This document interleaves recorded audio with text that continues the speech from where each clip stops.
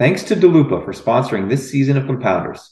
Delupa scales the velocity of an investment team's idea generation by allowing analysts to spend less time locating and manually inputting meaningful disclosures into Excel. As someone who spends a lot of time updating models with data that some of the other major platforms, such as Bloomberg and Capital IQ, don't capture, I have seen firsthand how much time Delupa can save professional investors. Specifically, Delupa captures data from all company reported sources, including from footnotes, MD&As, and investor presentations. Their data sheets also include GAAP to non-GAAP adjustments, guidance, and all company-specific KPIs. Each data point is auditable to the source for easy verification and accuracy. Delupa's Excel plugin can also update existing models for the latest quarter in just a single click. More bulge bracket banks and top-tier investment managers are trusting Delupa for assistance in initiating coverage, building and maintaining industry dashboards, and keeping models up to date.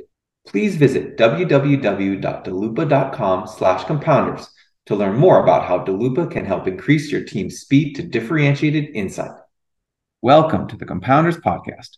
On this show, we explore the topic of compounding from various angles, including through interviews with public and private company executives, investors who focus on compounders, and newer investment firms that are building a business they hope will become more valuable over time. All opinions expressed by your hosts and the podcast guests are solely their own opinions and do not reflect the opinion of SNN or its affiliates. This podcast is for informational purposes only. It is not investment advice and should not be relied upon for any investment decisions. We are not recommending the purchase or sale of any securities. The host and guests may be beneficial owners of the securities discussed. You should not assume that the securities discussed are or will be profitable. My guest on the show today needs no introduction. Toby Carlisle is a founder of the Acquirers Multiple and the Acquirers Funds. He manages two ETFs, a larger cap deep value ETF with the ticker ZIG and a smaller cap one with the ticker DEEP. He is the author of several books on value investing and is the co-host of the popular podcast Value After Hours. You may also know him by his Twitter handle, Greenbacked. In this conversation, which started at a lunch table and continued in the podcast studio, we covered how he blends qualitative and quantitative research to construct his portfolios, the methodologies he uses to inform position sizing, rebalancing, and concentration, why he requires the companies he owns to meet certain free cash flow and balance sheet criteria, the rationale for holding a diverse range of market cap stocks within his ZIG ETF, and the difference between looking to be a contrarian and the willingness to be a contrarian.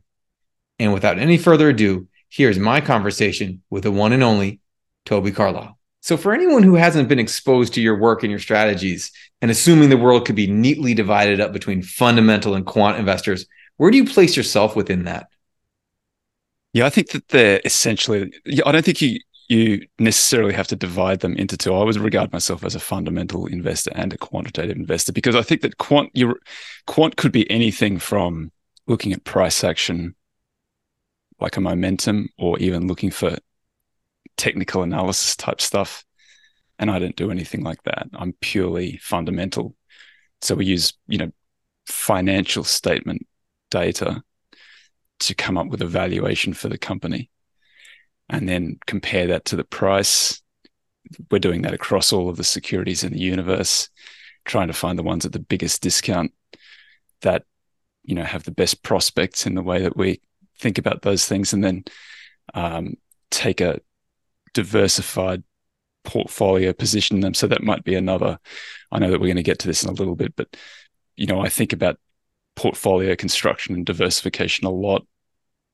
I tend to be, I always say I'm not that concentrated, but then it depends. I'm probably quite concentrated for a quant, but sure, not, I don't think for a fundamental investor. I'm like 30 positions in ZIG, 100 in DEEP, but we can talk about that a little bit too. But that I regard myself as a fundamental investor. When I say I'm a quant, I'm not a PhD from Booth in computer science or quantitative methods, or that I'm a lawyer by training. I have some like university level quantitative methods and statistical analysis and those sort of things, but not by training.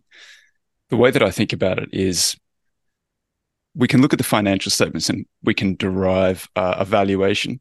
And then there's a narrative that goes on top of that that tells us what's going to happen in the future. And to my mind, the narrative two completely reasonable people can look at the same financial statements and have 180-degree divergent views on the future for that company. And that's often why these things are trading cheaply. And my argument is I don't trust myself on the narrative front enough that I would rather just lean on what the financial statements say. I know historically, statistically, that the likelihood of being right or wrong is about 50%. It's about a coin flip in the positions that in backtest and in the live trading of the funds. So I know that it's the narrative, to my mind, the narrative is like a 50-50 coin flip. But the ones that work tend to work a little bit more because we're getting a pretty good risk reward. They're at a big discount. And the ones that don't work, they're already trading pretty cheaply. There's at least some sort of quantitative valuation backing. So that's when I say a quant. I mean, I try to ignore the story and focus more on the financial statements. And then I'm fundamental in the sense that the valuation is derived from the financial statements. So how's that for not answering the question? No, I like that. So to said another way, like, I don't know, I guess like I think like you have to to be successful in investing, you probably have to have a 60 to 70% hit rate. But in your way, in your strategy, it can be 50-50, but the losers don't detract that much. And then you get such leverage on the winners because of the cheap valuation. That's how a good performance algorithm would work. It's always magnitude and frequency. Everybody has questions of magnitude and frequency, and probably because the way that I think about a holding period is a rebalance state to a rebalance state. Every time I'm buying something, I'm thinking potentially we hold this until something cheaper comes along or until the thesis breaks down and we need to sell and move on to the next thing. So I'm thinking that process, I know that fundamental data is predictive out to about 5 years. Beyond 5 years, it's sort of noise. I can't find any single fundamental ratio, like looking at credit or valuation or quality or anything, mode, however you want to measure it, that works beyond 5 years. Everything outside of that is noise.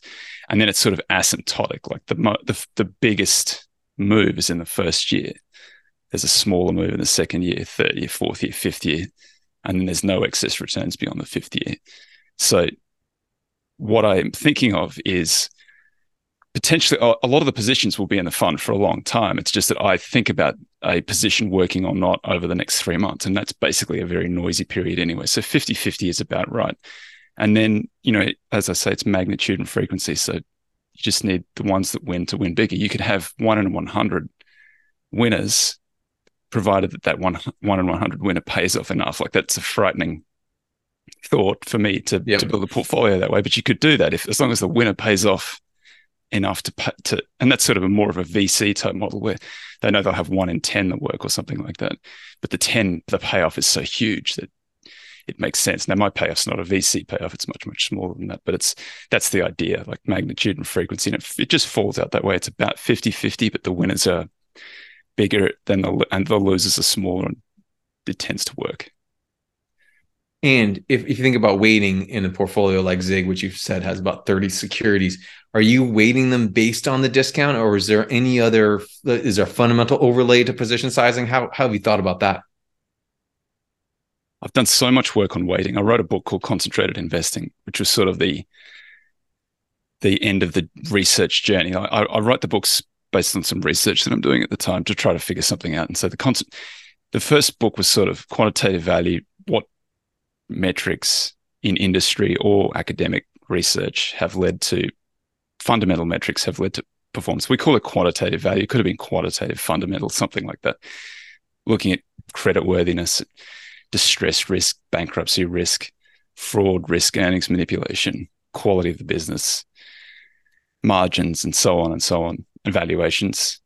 Deep value was just sort of more of a focus on what happens in things that are deeply undervalued. Why do they turn around? And there's a big component of mean reversion in that. And then there's concentrated investing, which was the third one, which was basically thinking about portfolio construction, looking at very successful investors value guys over 25 years, who've got a 25-year track record, and seeing how they perform.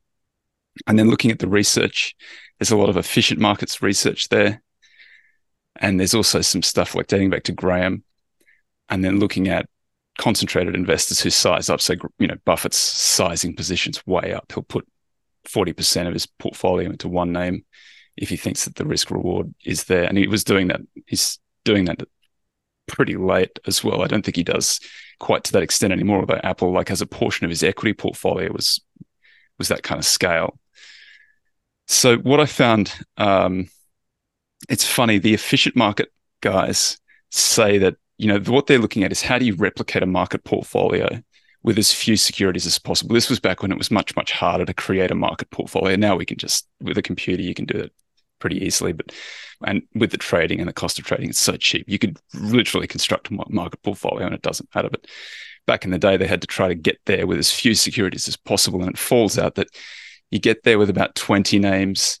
I think you get 90% of the market portfolio with 20 names and you get 95% with 30 names. And then to get the last 5%, it's a long, long tail of until you hold the market portfolio.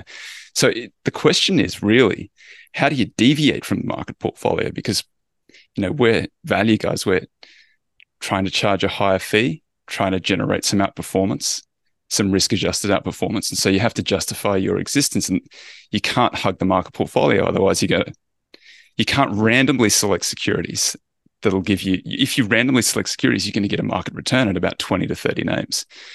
So the efficient market guys fall out at about 20 to 30 names. Then you look at Graham, he says 30 names. I did some testing, and you find this relationship where you have, the more concentrated you get, the better your returns are, but it becomes much more volatile. And you get to the point where you hold the best name in the entire book, and then you're beholden to the fortunes of that name, there's so much idiosyncratic risk in there, you can't do it really. So 3 names, there's lots of people like Munger would say 3 names, Buffett might say 3 names. Similarly, you can get a lot of alpha. Like if you go through all of the things that you'd like to see in a stock, you can screen down your universe to those names, run that forward, rebalancing on some sort of regular basis. What you find is any given portfolio is just an incredibly volatile prospect. But over the full, assuming that you'd be allowed to run that portfolio for the full period, you and keep your clients, right? And you wouldn't be able to do it basically because the drawdowns are so huge. Your drawdowns get bigger and bigger as your portfolio gets more and more concentrated. So it turns out, it just sort of falls out that somewhere around 30 actually gives you the best balance of sort of, volatility to the extent that anybody cares about volatility. I know value guys, we don't care about volatility, but I think about it in terms of really much more in terms of drawdown. If you get these periodic massive drawdowns, 2000, like a 50% drawdown, 2009, 50% drawdown, you go back 1929, so like an 80% drawdown, 80% plus. And there are lots of other drawdowns in between. And the more concentrated you are, the more you're sort of subject to something going wrong in any individual name or just being in a sector that draws down, whatever happens. At 30 names, you're getting as close to sort of optimal return profile as you can with a volatility that's below or equal to the market. And so it gives you that nice sort of looking risk-adjusted return. The drawdowns are about market level drawdowns. I don't think there's this not memes, probably not the right word, but this myth, I guess, that value doesn't draw down as much as the market, which is clearly not true. If you look at any of the big drawdowns, it's always, however you're constructing it, you draw down along with the market. So there's no avoiding it. What you can sort of hope for is that you don't draw down more, or you're not sort of too focused in something that gets really whacked through some particular drawdown. So I found that it fell out at about 30 names. And when I run deep is my small and micro portfolio. It's got 100 names in it. I have a slightly different theory when it comes to deep. In those small names, there is a lot of idiosyncratic risk. There's an enormous amount of idiosyncratic risk. The balance sheets just aren't as good. The managers tend to be not as good. The prospects for the business just aren't. There's not as much upside. And I think really in the Russell 2000 and below, if you look at those names, you can really easily screen out a very large number of them because they're negative cash flow for the most part. They've just never really done anything. They're not treating their shareholders like partners. The prospects for the business on the upside aren't as good.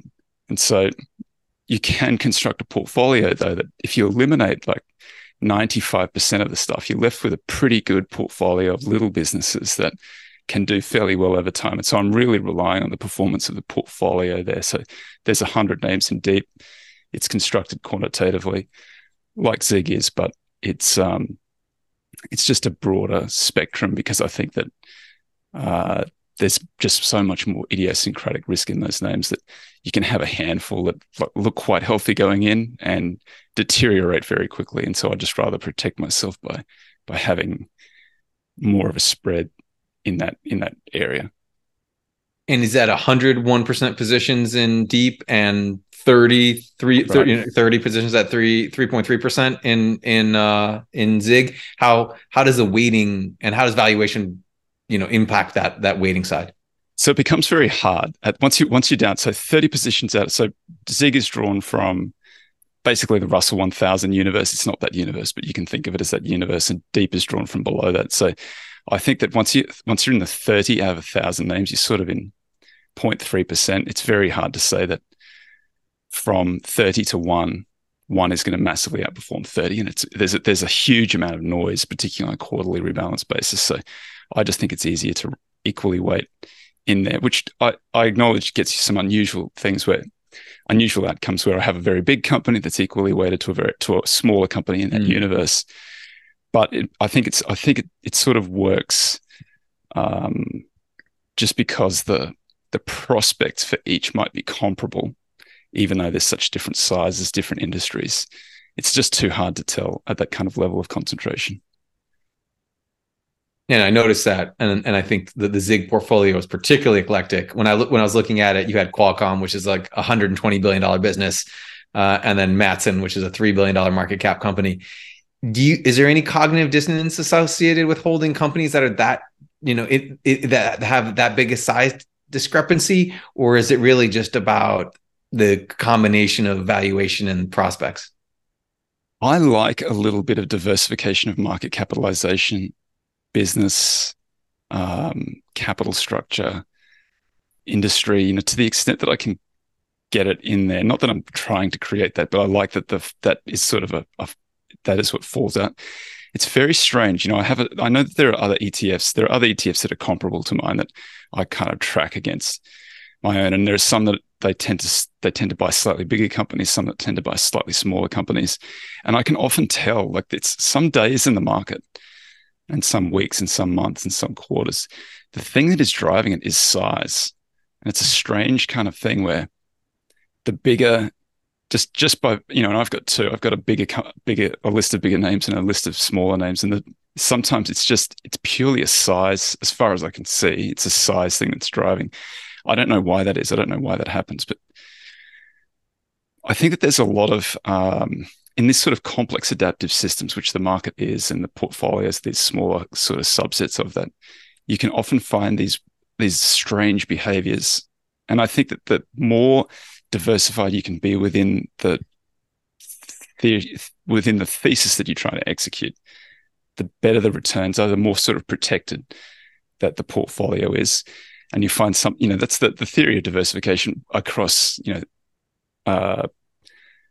across styles, for example. Sometimes, we've gone through a period of time where it was very growthy. The higher the growth rate of the revenues in the business, sort of the better the business did, and the lower the growth rate of the revenues, the worse the businesses did. Even though really what we're interested in is the bottom line, or the amount of free cash flow that's flowing out. And sometimes it's the other way around. Sometimes, or most of the time, it tends to go, the more free cash flow they generate, the better they do. It's just hard to tell from any period to the next. So I like a little bit of diversification of style and theory and industry, size, as much as I can get into the portfolios. This season of Compounders is sponsored by Dalupa. Dalupa was founded by a former hedge fund analyst to bring simplicity to the investment process. Dalupa offers an AI-driven single source for all company reported data and allows for investment teams to make the most informed decisions in the shortest amount of time.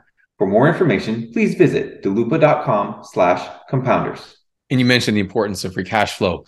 And I know that risk management's a big focus of yours, and you typically require your companies to generate cash and not to be overlevered. I mean, I guess you could go the other way and say that companies that don't pass those tests could be even more undervalued. Why do you employ those balance sheet and cash flow filters?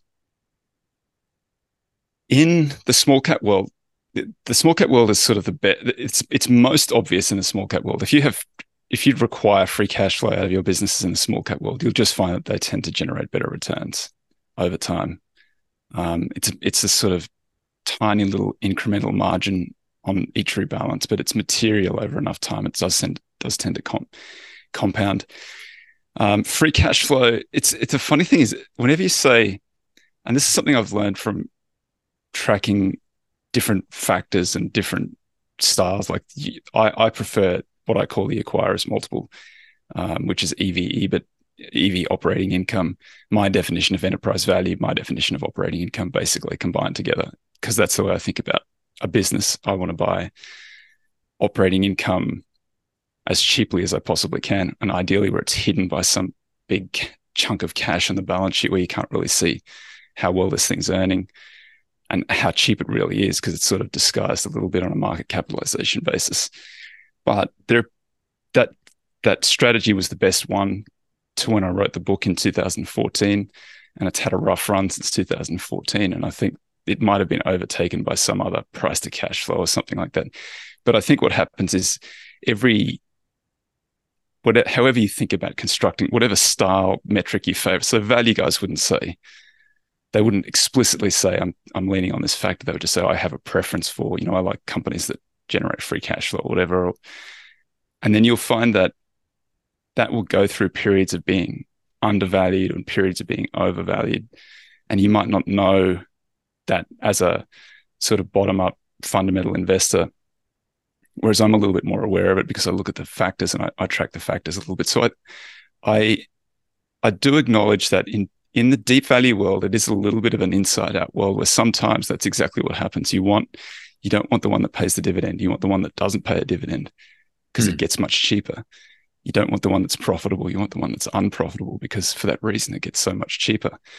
But I think what I'm trying to do is build a portfolio of little businesses that generate pretty good free cash flows that then management sensibly redeploys into the business or uses to buy back stock or pay down debt, whatever the case may be.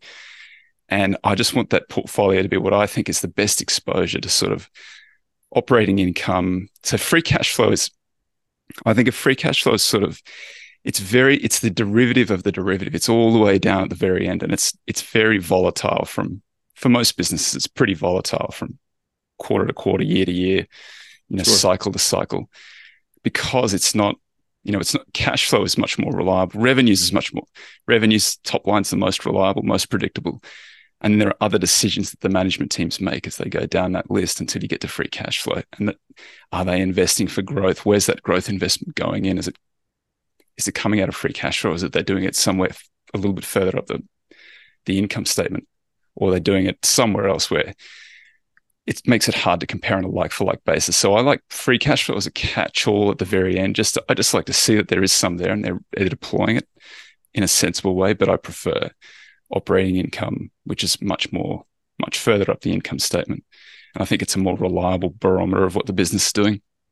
But even that metric is still subject to decisions that the management makes below revenues and COGS and so on. So it's imperfect, but I think about them as sort of probably the way a private equity investor would think about investing in these little industrial type businesses. And then I like to see some free cash flow at the end. So at least because I think sometimes free cash flow is like, how disciplined is the management team? How well do they convert operating income into free cash flow? And then what do they do with it? And if you find they're doing those things, particularly in a small cap world, then the prospects for those businesses are pretty good. And you also mentioned capital allocation in that response. And so I'm trying to get a sense of how you balance the qualitative and the quantitative. Like how deep are you going into capital allocation and strategy and, things like culture when you're thinking about the companies that show up on this quantitative screen that would allow them, to get into the portfolios? As much as I possibly can, I do quantitatively. not everything can be done quantitatively, but as much as I possibly can, I do quantitatively for the reason that I can test it and I know that it'll be employed on a consistent basis from quarter to quarter. And I know that I can run the model and if we get a March 2020 or whatever happens again in the future, I get as nervous as everybody else. I get as sweaty as everybody else does when those things happen. And I like having a process that I can go through, just execute this process so you can function when you've got the adrenaline pumping, make pretty good decisions, that replicable decisions. Having said that, financial statements there's a little bit of art in financial statements as well. Two companies in the exact same industry could be treating their financial statements in different ways. There's a lot of discretion in the way that they recognize various different, whatever it might be. And I like to be able to convert what they're doing in the financial statements into an economic reality. And so I do this, I have this step at the end where we go through and we make sure that we've caught all of the notes, we've put them all into the financial statements, we've caught all of the little decisions that they've made, little adjustments that they've made to try to make it comparable on a like-for-like basis. Mostly at that stage, I'm looking for risks, off-balance sheet liabilities, contingent liabilities, things that would really impact the valuation. You and I would agree that they make a big difference to the valuation, but for whatever reason, it's just not reflected in the financial statements. I haven't eliminated a lot of names on that basis, but I use it. I look in financials, I look in insurance, and those are two industries that particularly subject to decisions that the managers make of the way they construct those financial statements. So that's how I'm using it. It's not really beyond that, looking at strategy and other things like that. I think that you've always got this tension between being able to make a decision on the information that you have and sort of chasing everything down to the nth degree. I think that if you get the big muscle movements right, you'll largely be okay. But I do acknowledge that there are going to be lots of errors. Like I know that my error rate's about 50%, and that we're going to make mistakes, but it's not a tontine until death. It's just to the next rebalance state, and they can be corrected if there are lots of mistakes. Lots of times something goes in, but I don't mind it because the market already agrees that there's a problem with this company. That's why we're getting the discount. Everybody agrees that there's a problem, and so what I'm really looking for is, where is the market's perception of this thing wrong? It's cheap. And cheapness just implies one of two things. Either the market has made a mistake, and that seems unlikely, that many, many smart people would pass over something and let it lie there, just walk past that $10 bill lying on the ground. Or there's an implication that says that earnings are going to go down, cash flow is going to fall, and in that instance, the market will be right. I'm just hoping that when the market is wrong. So we've both been doing it for long enough that there's no way that I think it would be hard, having invested through the last 5 years, to say that the hard style efficient market theory is the correct one, right? You might get to like the loosest version of the efficient market theory. Maybe I do think the markets are mostly efficient. I think and they're probably getting more efficient all the time.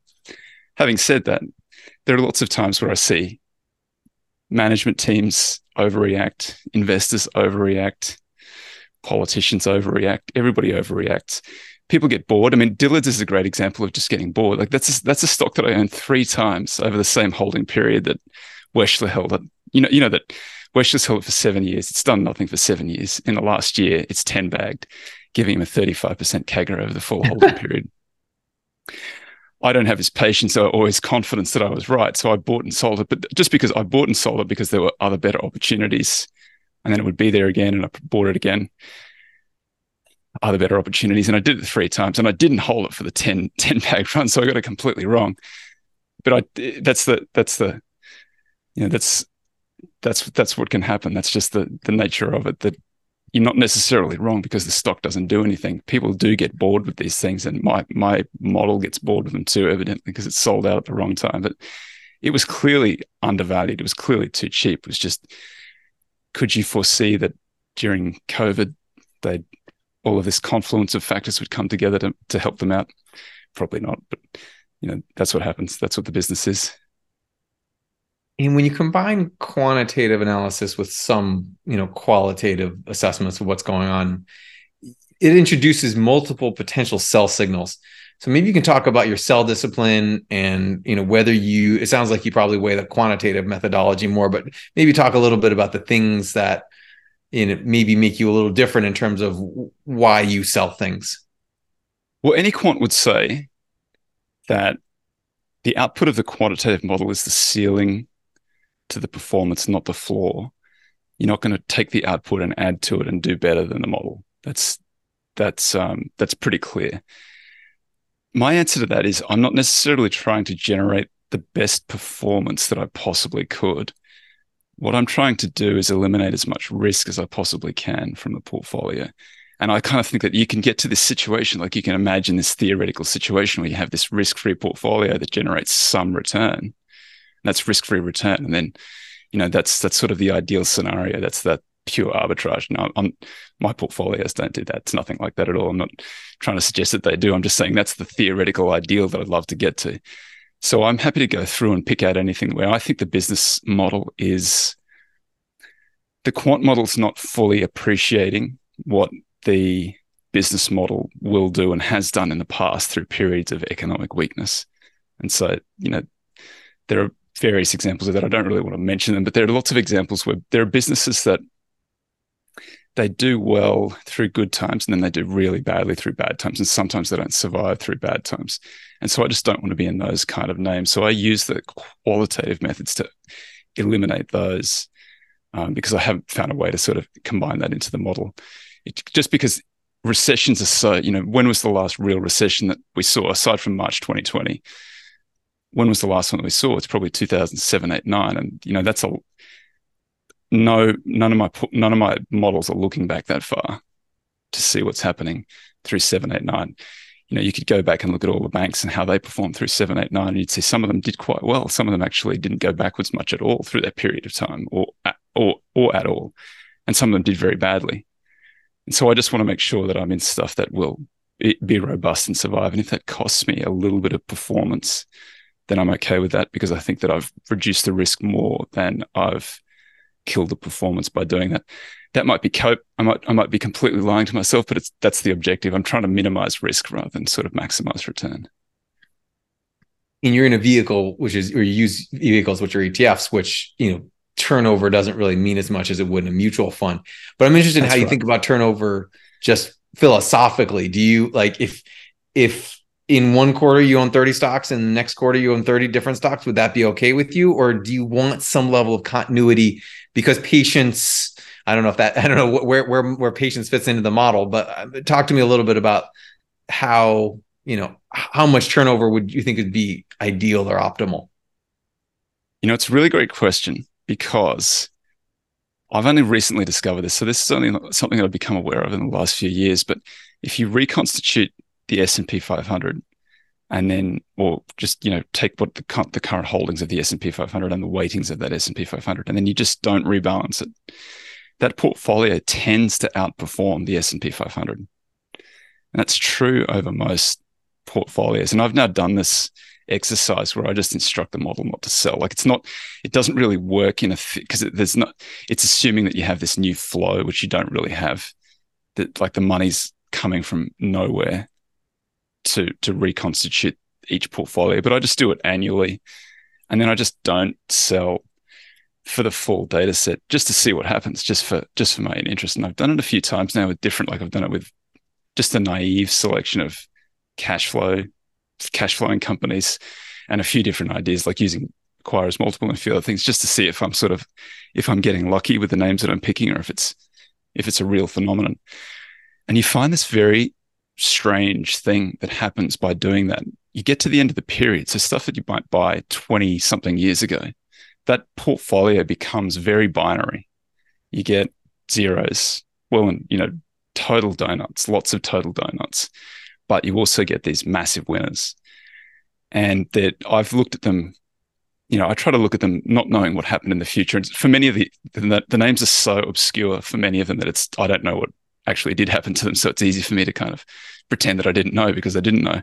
And I look at these things and I'd say, I say to friends of mine, have you ever heard of these companies? Because this thing has been like a 50x over the last 20 years for no reason that I can see. It's so, like I said earlier, beyond 5 years, the fundamental don't matter anymore. It's something else has gone into that portfolio.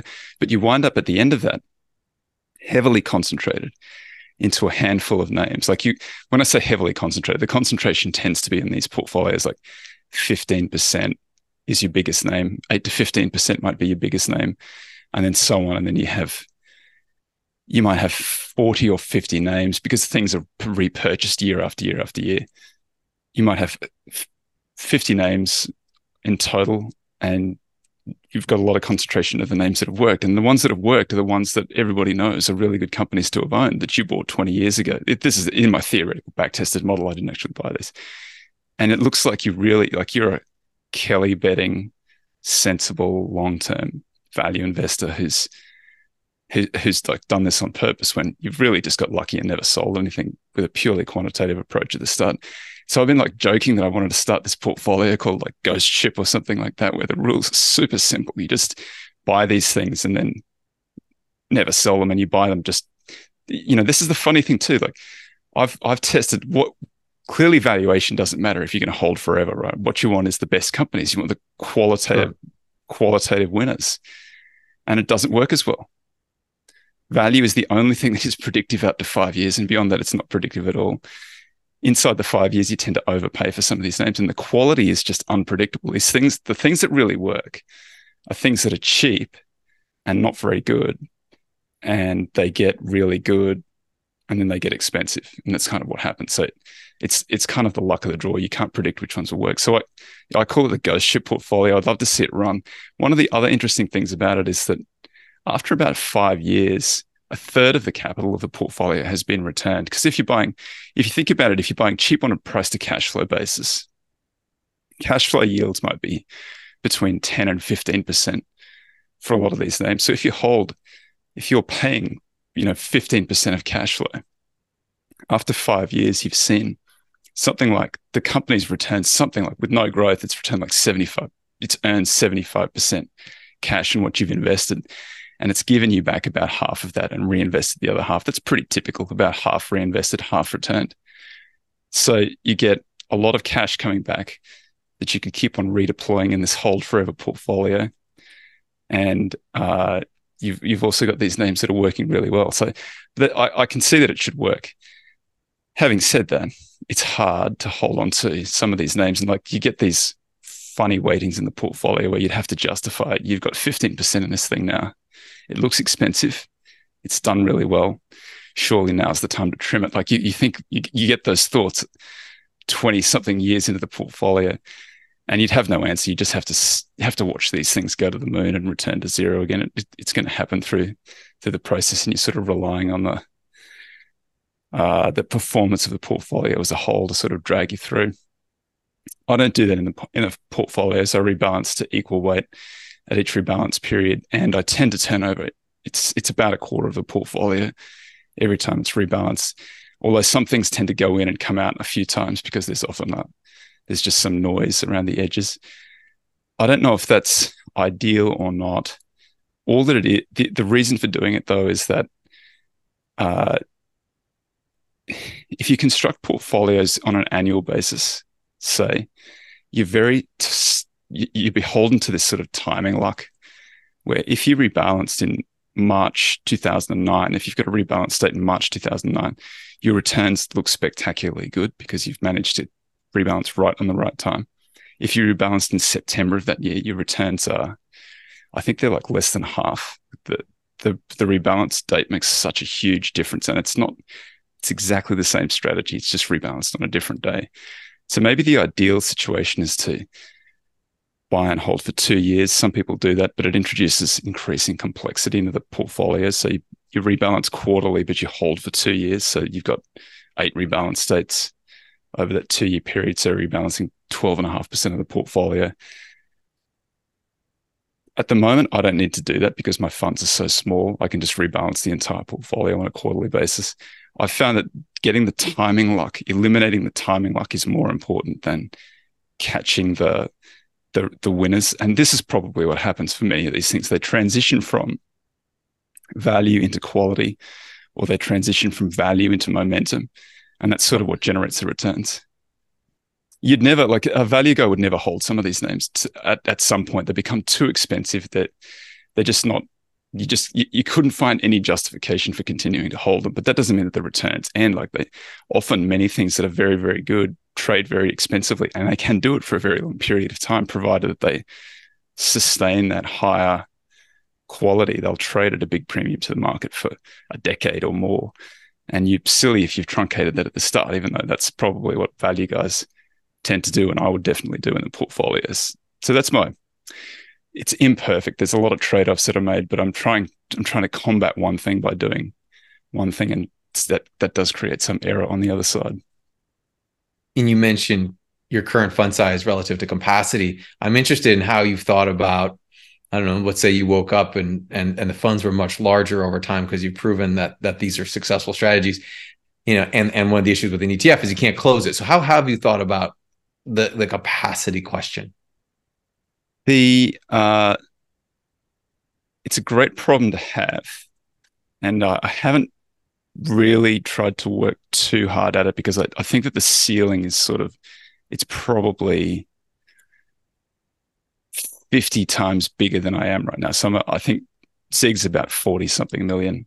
I don't think it's really an issue until I get to 2 billion, which would be roughly the smallest potential name that would go into the book. So I'd be 1-for-1 with the smallest name with a 3% weighting into a $2 billion company. I don't want to trade that on a quarterly basis. So I might have to, at that point, I would use one of those other strategies where I just stagger the rebalance over a period of years. So it would be able to absorb a lot more capital, but at some point it does hit that upper limit. I don't know. Hopefully by that time I'm so rich and famous it doesn't matter. Always the best problem to have, right? But what about on the deep side? I mean, deep seems to me to be the one that like, 101% positions, right? That like there's a reason why it's hard to scale microcap strategies in general and small cap strategies in general. How have you thought about it on that side? Well, deep holds 100 positions, so that pushes that problem out further than it would otherwise be, more concentrated than that. The thing is, that's probably, I think that is a much greater risk for deep than it is for ZIG, because deep is so small. And when, smalls have had such a bad run over the last 10 or 15 years that it hasn't been a problem, but that can easily turn around. And there's a lot of money that will flood into that sector. And, with any luck, it floods into those funds. So that becomes a problem much more quickly. There are strategies that you can use to stagger the rebalancing, stagger the amount of the portfolio that's rebought and sold. That's basically what happens. You have to increase the number of rebalance dates, and decrease the portion of the portfolio that's rebalanced at any given point in time. So you do tend to hold for longer. I don't know that the returns necessarily go down at that point, but there is some limit at which that happens.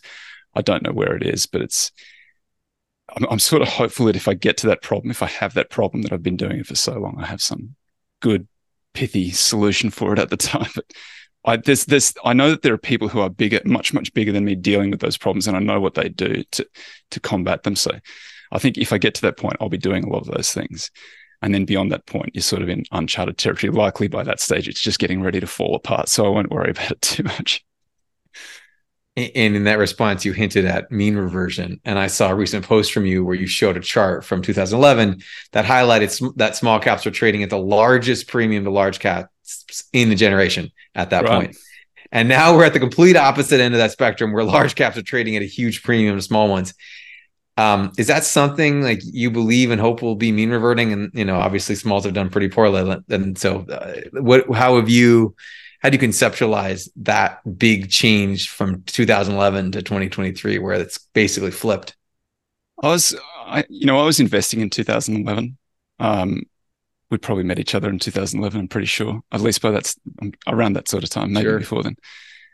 And I was probably more small cap value then. I'm small cap value now. So my, ZIG, which is supposed to be mid and large, it's been mid the entire time that I've run it publicly since 2019. And I just looked on Morningstar a week ago, and I see that it's been now the centroid of its little sort of portfolio spread is now sitting in small. So I don't know what's happened to the market over the last quarter or so, but even mid caps are now small caps and my small caps are off the bottom of that scale completely. I believe and I hope that is in fact what happens, that we do run from the worst small cap performance in a generation to the best small cap performance in a generation. I think that's entirely possible that happens. I wasn't aware in 2011 that small caps were that overvalued. It's sort of, you and I have discussed before that value itself is an evergreen strategy. Buying small caps, like definitionally, you can buy undervalued small caps in an overvalued small cap market. You can certainly find them around, they exist, but they just don't do well for whatever reason, didn't perform very well.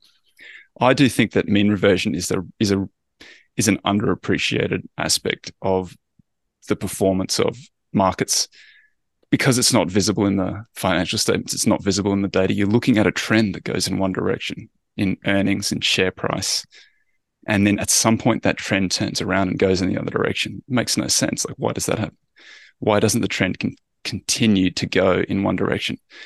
I don't know what the answer to that is, even though I've thought about it for a long time.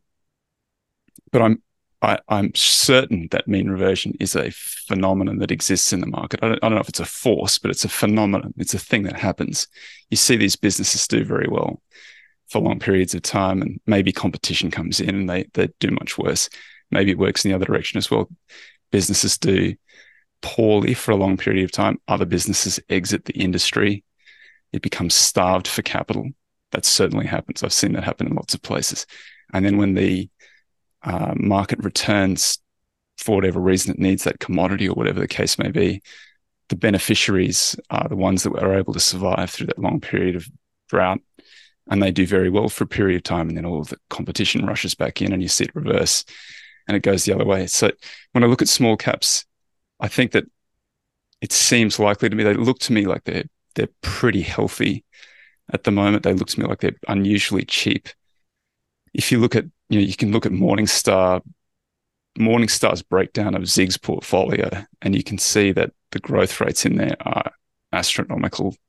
The prices that you're paying for the earnings and the cash flow are incredibly cheap.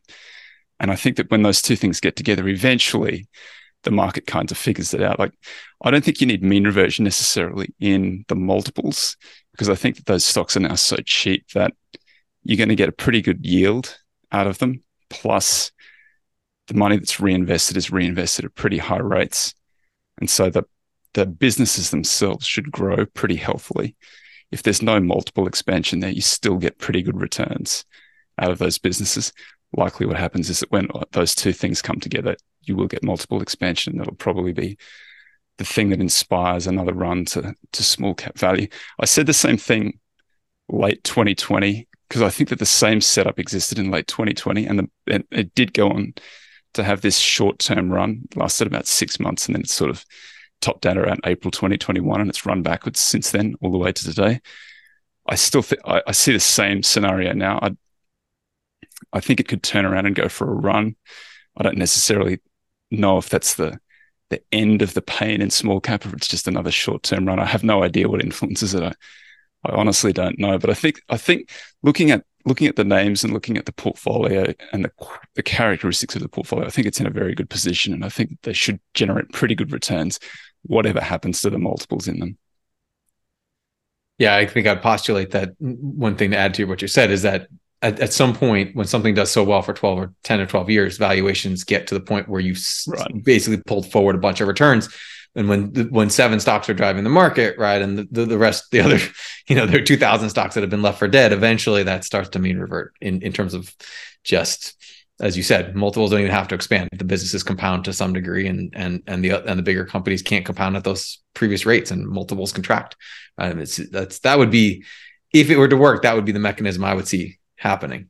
I think the thing that's really confounded a lot of value guys over the last decade is that those 7 names, like you can look in those 7 names now, Facebook and Google, Microsoft, like those are spectacular businesses that really it's going to be very hard to compete against them in their current niches. The only way that they get supplanted is if, we no longer interact with the internet through search. We interact through some other mechanism. We no we no longer access the internet through a browser. We access it through it has to be a complete change, complete paradigm shift to accessing that thing, to unseat those guys. And I guess we've just got, I don't know if it's like not enforcing antitrust law, or if it's just that these businesses have that one-to-one, much, much closer to a one-to-one relationship with their customers, whereas historically that wasn't possible, to grow, that exponential growth. At some point, that last little bit of growth that you require to maintain those massive rates of growth means that you've got to build gigantic factories or whatever the case may be. And so the growth really became an anchor to their future growth. And that maybe that's not the case with these sort of distributed internet companies. I don't know, but I still look at them and I think, you could make an argument for owning a lot of those names. They're not egregiously expensive. They're rich, but they're not. You have to be right on the valuations, but you have to be right on the underlying business. You're paying up for the valuation, but they're not. It's not like previous bubble peaks where you look at the name and you think there's just no way. It's like you look at Cisco or some of those names in 2000 at the peak. They were actually making physical routers and things like that. Like that was going to be hard to feed the next exponential wave of growth into an already saturated market. Whereas for Google and for Microsoft and for Facebook, I don't know. I don't know where the roof of their growth is. So it's tough. I mean, when you look at those 7 names, and then you go and look at the small cap portfolios. Like I understand why the small cap portfolios are the redheaded stepchildren of those, magnificent 7 golden haired, beauties at the top there. But I still hope and think that it's going to turn around, because if you look at the collective portfolio, I think the collective portfolio is better than those 7 names. But time will tell.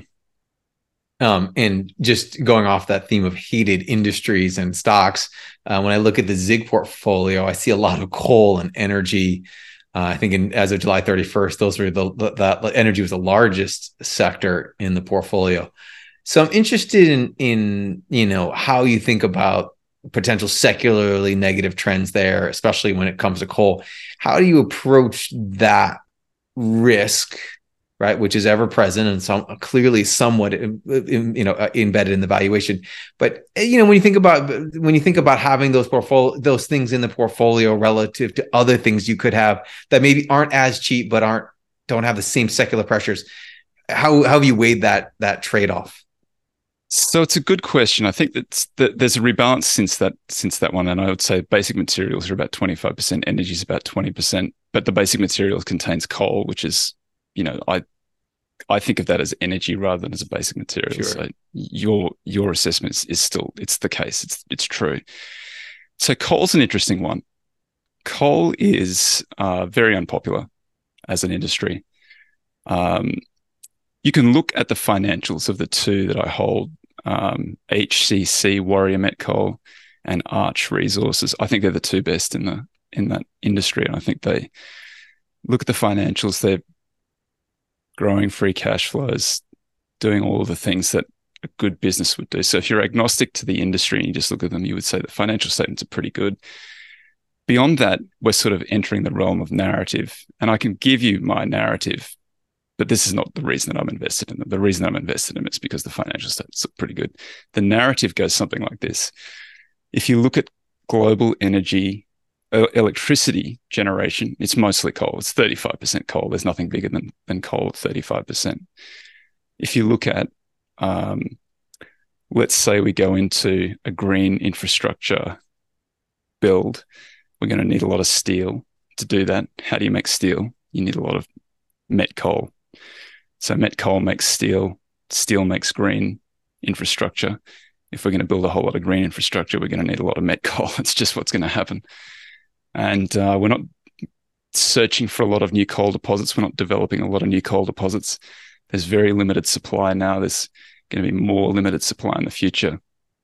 To the extent we have demand, there's a finite number of producers for it now. And, there's no great barrier to entry into that other than it's just difficult to get them off the ground. So I would say that there's constrained supply. It looks like there's future demand. there's current demand and it looks like there's some future demand there, I think it's a reasonable bet because the financial statements look so healthy and I can make a sort of a narrative on the other side.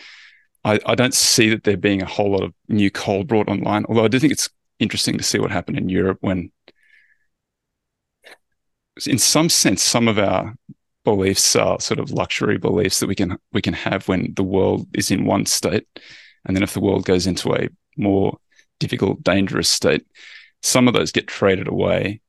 And you can look at Europe turning on a lot of the old coal-fired power stations when it got too cold and they had their gas cut off by Russia. I mean, it's just that the world is the thing that drives a lot of the trends in these big industries are macro, and the cyclicals. That's why value guys stay away from them for the most part, because it's hard to see where the macro is really hard, because commodities are hard because you've got to be a macro investor. Macro is hard because there's 100 things happening at once and who knows which one of them is the most important one.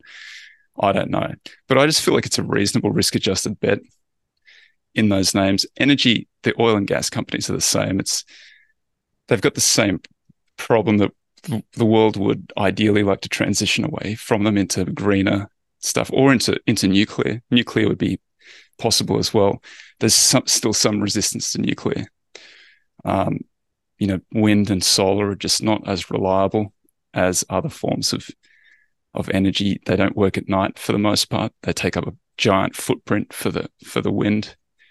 I think that we may transition over decades into a greener energy infrastructure, but we're a long way from there yet, just looking at the numbers. And I think that it'll take us so long to get there that, my next rebalance state's in a quarter, so I can hold these things while they're cheap. If they deteriorate and I'm wrong, which is entirely possible, it's a 50-50 coin flip, then the portfolio will sort of evolve away from them as time goes on. So that's sort of how I think about it. It's not, I don't have a, divergent view. I forget what's the Michael Price line? What's your variant perception? Yes, thank you. Good work. I don't have a variant perception. I tend to be, I describe myself a little bit as a contrarian. I just tend to fade the prevailing narrative a little bit. And to the extent that I can find valuation that allows me to do that, then I'm happy doing that. Knowing full well that I could be completely embarrassed to have egg on my face, could be a total error, and I'll have to sell out of those at a little loss and take the pain and the shame that goes along with doing that. But I think that you get paid enough times where the prevailing narrative is wrong, the valuation is cheap, the upside is so great. And so the example that I would give for that is the home builders. Like last year, maybe a year ago, maybe a little bit more than a year ago, I had a lot of the home builders in. And the reasons for the home builders got cheapest: lumber ran up, lumber got crazy expensive. Lumber's obviously a big part of housing.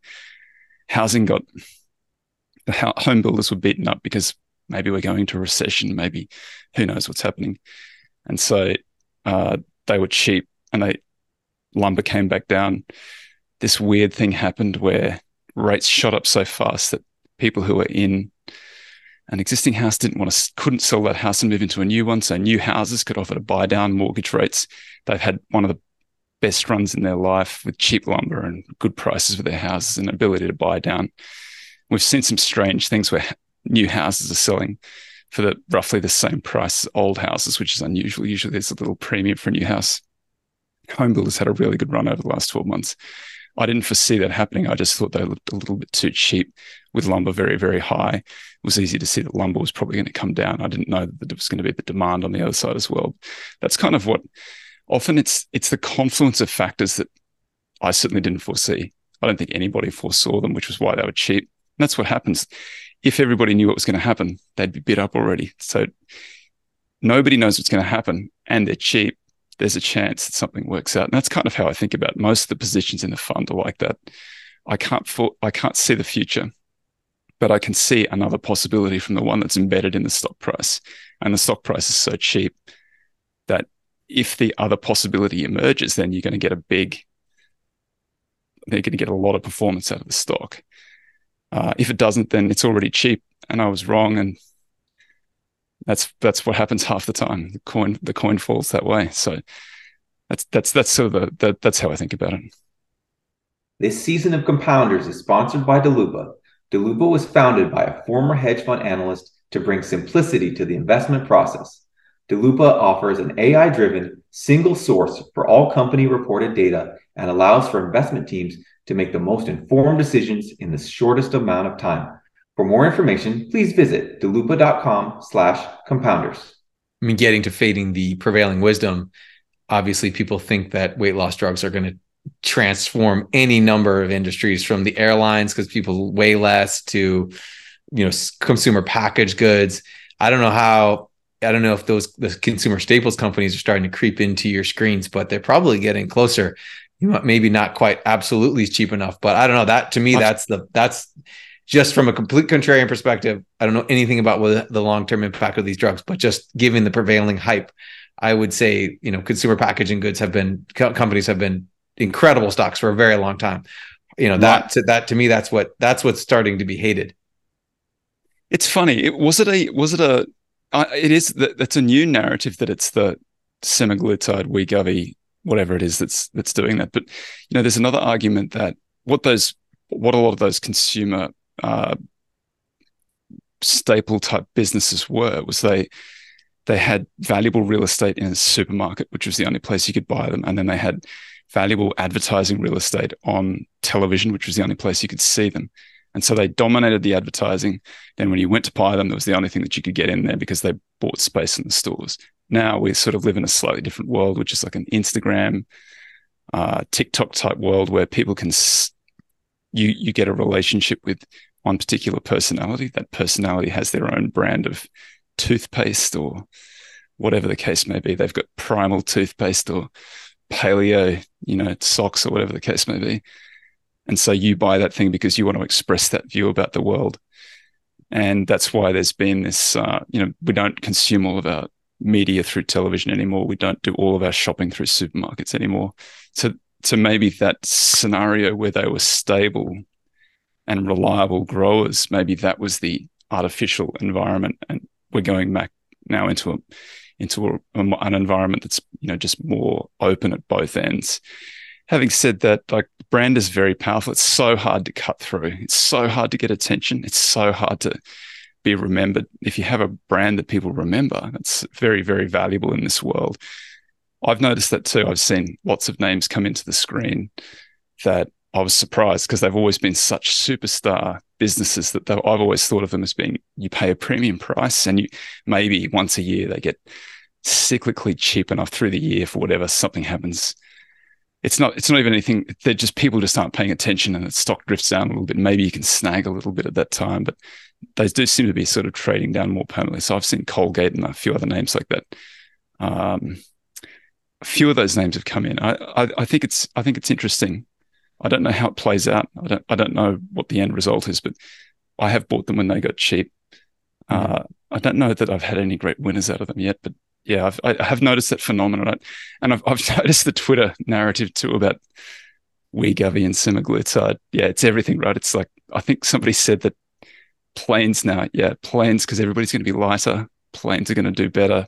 You can filter down through the nth degree. And you can track it all the way to the very end. It's kind of funny.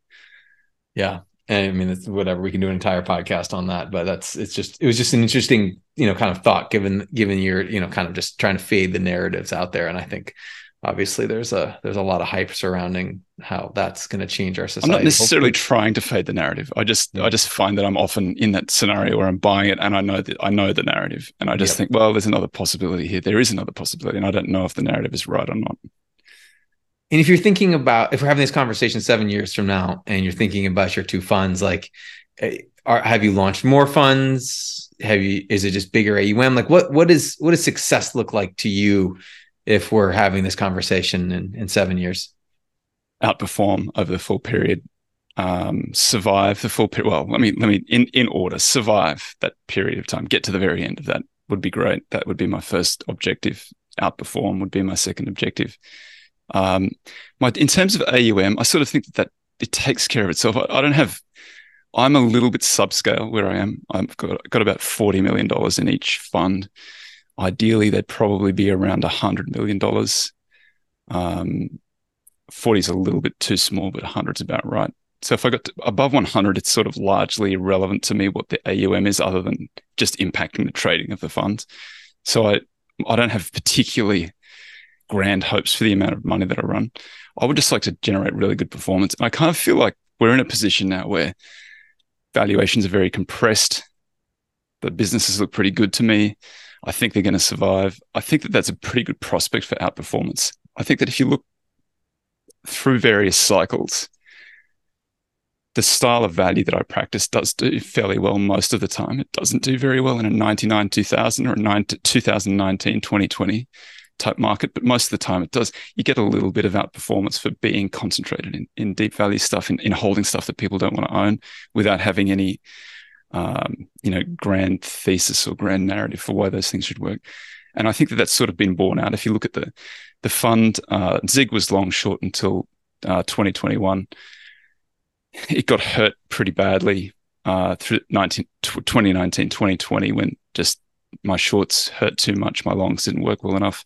Since then, being long only, it has outperformed every single year, and it's outperformed over the full set. I imagine that continues to happen, and I think it's underperformed a little bit, but over the full since inception. But I think we'll just mow that down over time. Given enough time, it'll get there. And I certainly think if we go through some sort of crash and a rebound, value will do very, very well out of a rebound. And so I think that would accelerate the process. So I'm sort of hopeful that maybe we have something like that. I don't want to say I'm hopeful for a crash, because I know that they're awful things to go through. But, as a value guy, speaking purely about the way that my funds would look, a crash and a recovery would be really great for value. And I'm pretty confident at the end of that we'd be outperforming. That would be probably my highest conviction bet. And so I think that over 7 years, we probably have seen one or two crashes. Hopefully we've survived them. Hopefully we've done pretty well. Still going at the end of that would be perfect. So Toby, this has been fun. We've talked about a lot of different stuff. We'll close with the podcast with the question we always ask our managers. What do you think is the most underappreciated aspect of the investment opportunity set within your deep value strategies?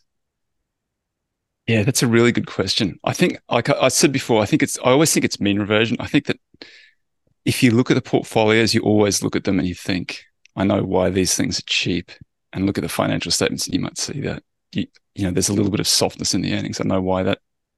There's a narrative that the trend is always going to be sort of down.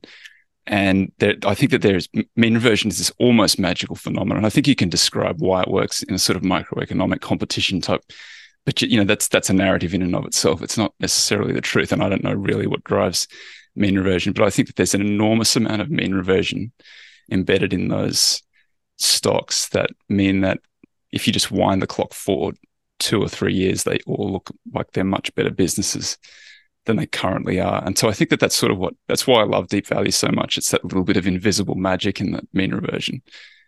And I think that I like holding stuff where it starts doing a little bit better than it was before I bought it, because it makes me look smart, where I'm not smart at all. I'm just trying to get lucky. That's sort of what I've got no insight. I just trust that the mean reversion is going to work. So if I took a step back, it would basically be, people to some degree have forgotten about mean reversion. I think that's true. It used to be a narrative that was like pretty well understood, and whatever value strategies have always had a mean reversion element, and right. The last 13 years have basically wiped that away.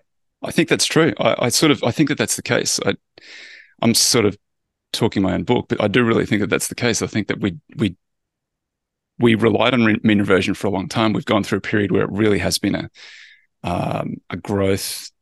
compound growth type market. And I think that compound growth is very, very hard to find. And we found a lot more than there really were over the last 3 or 4 years, particularly.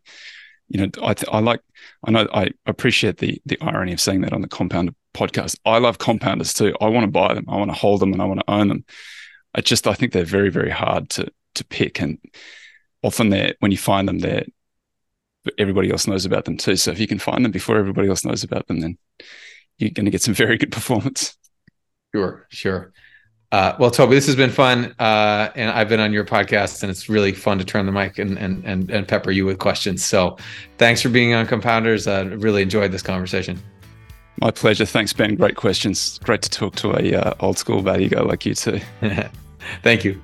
Toby manages a number of ETFs, including ZIG and DEEP. I do not own either of those ETFs.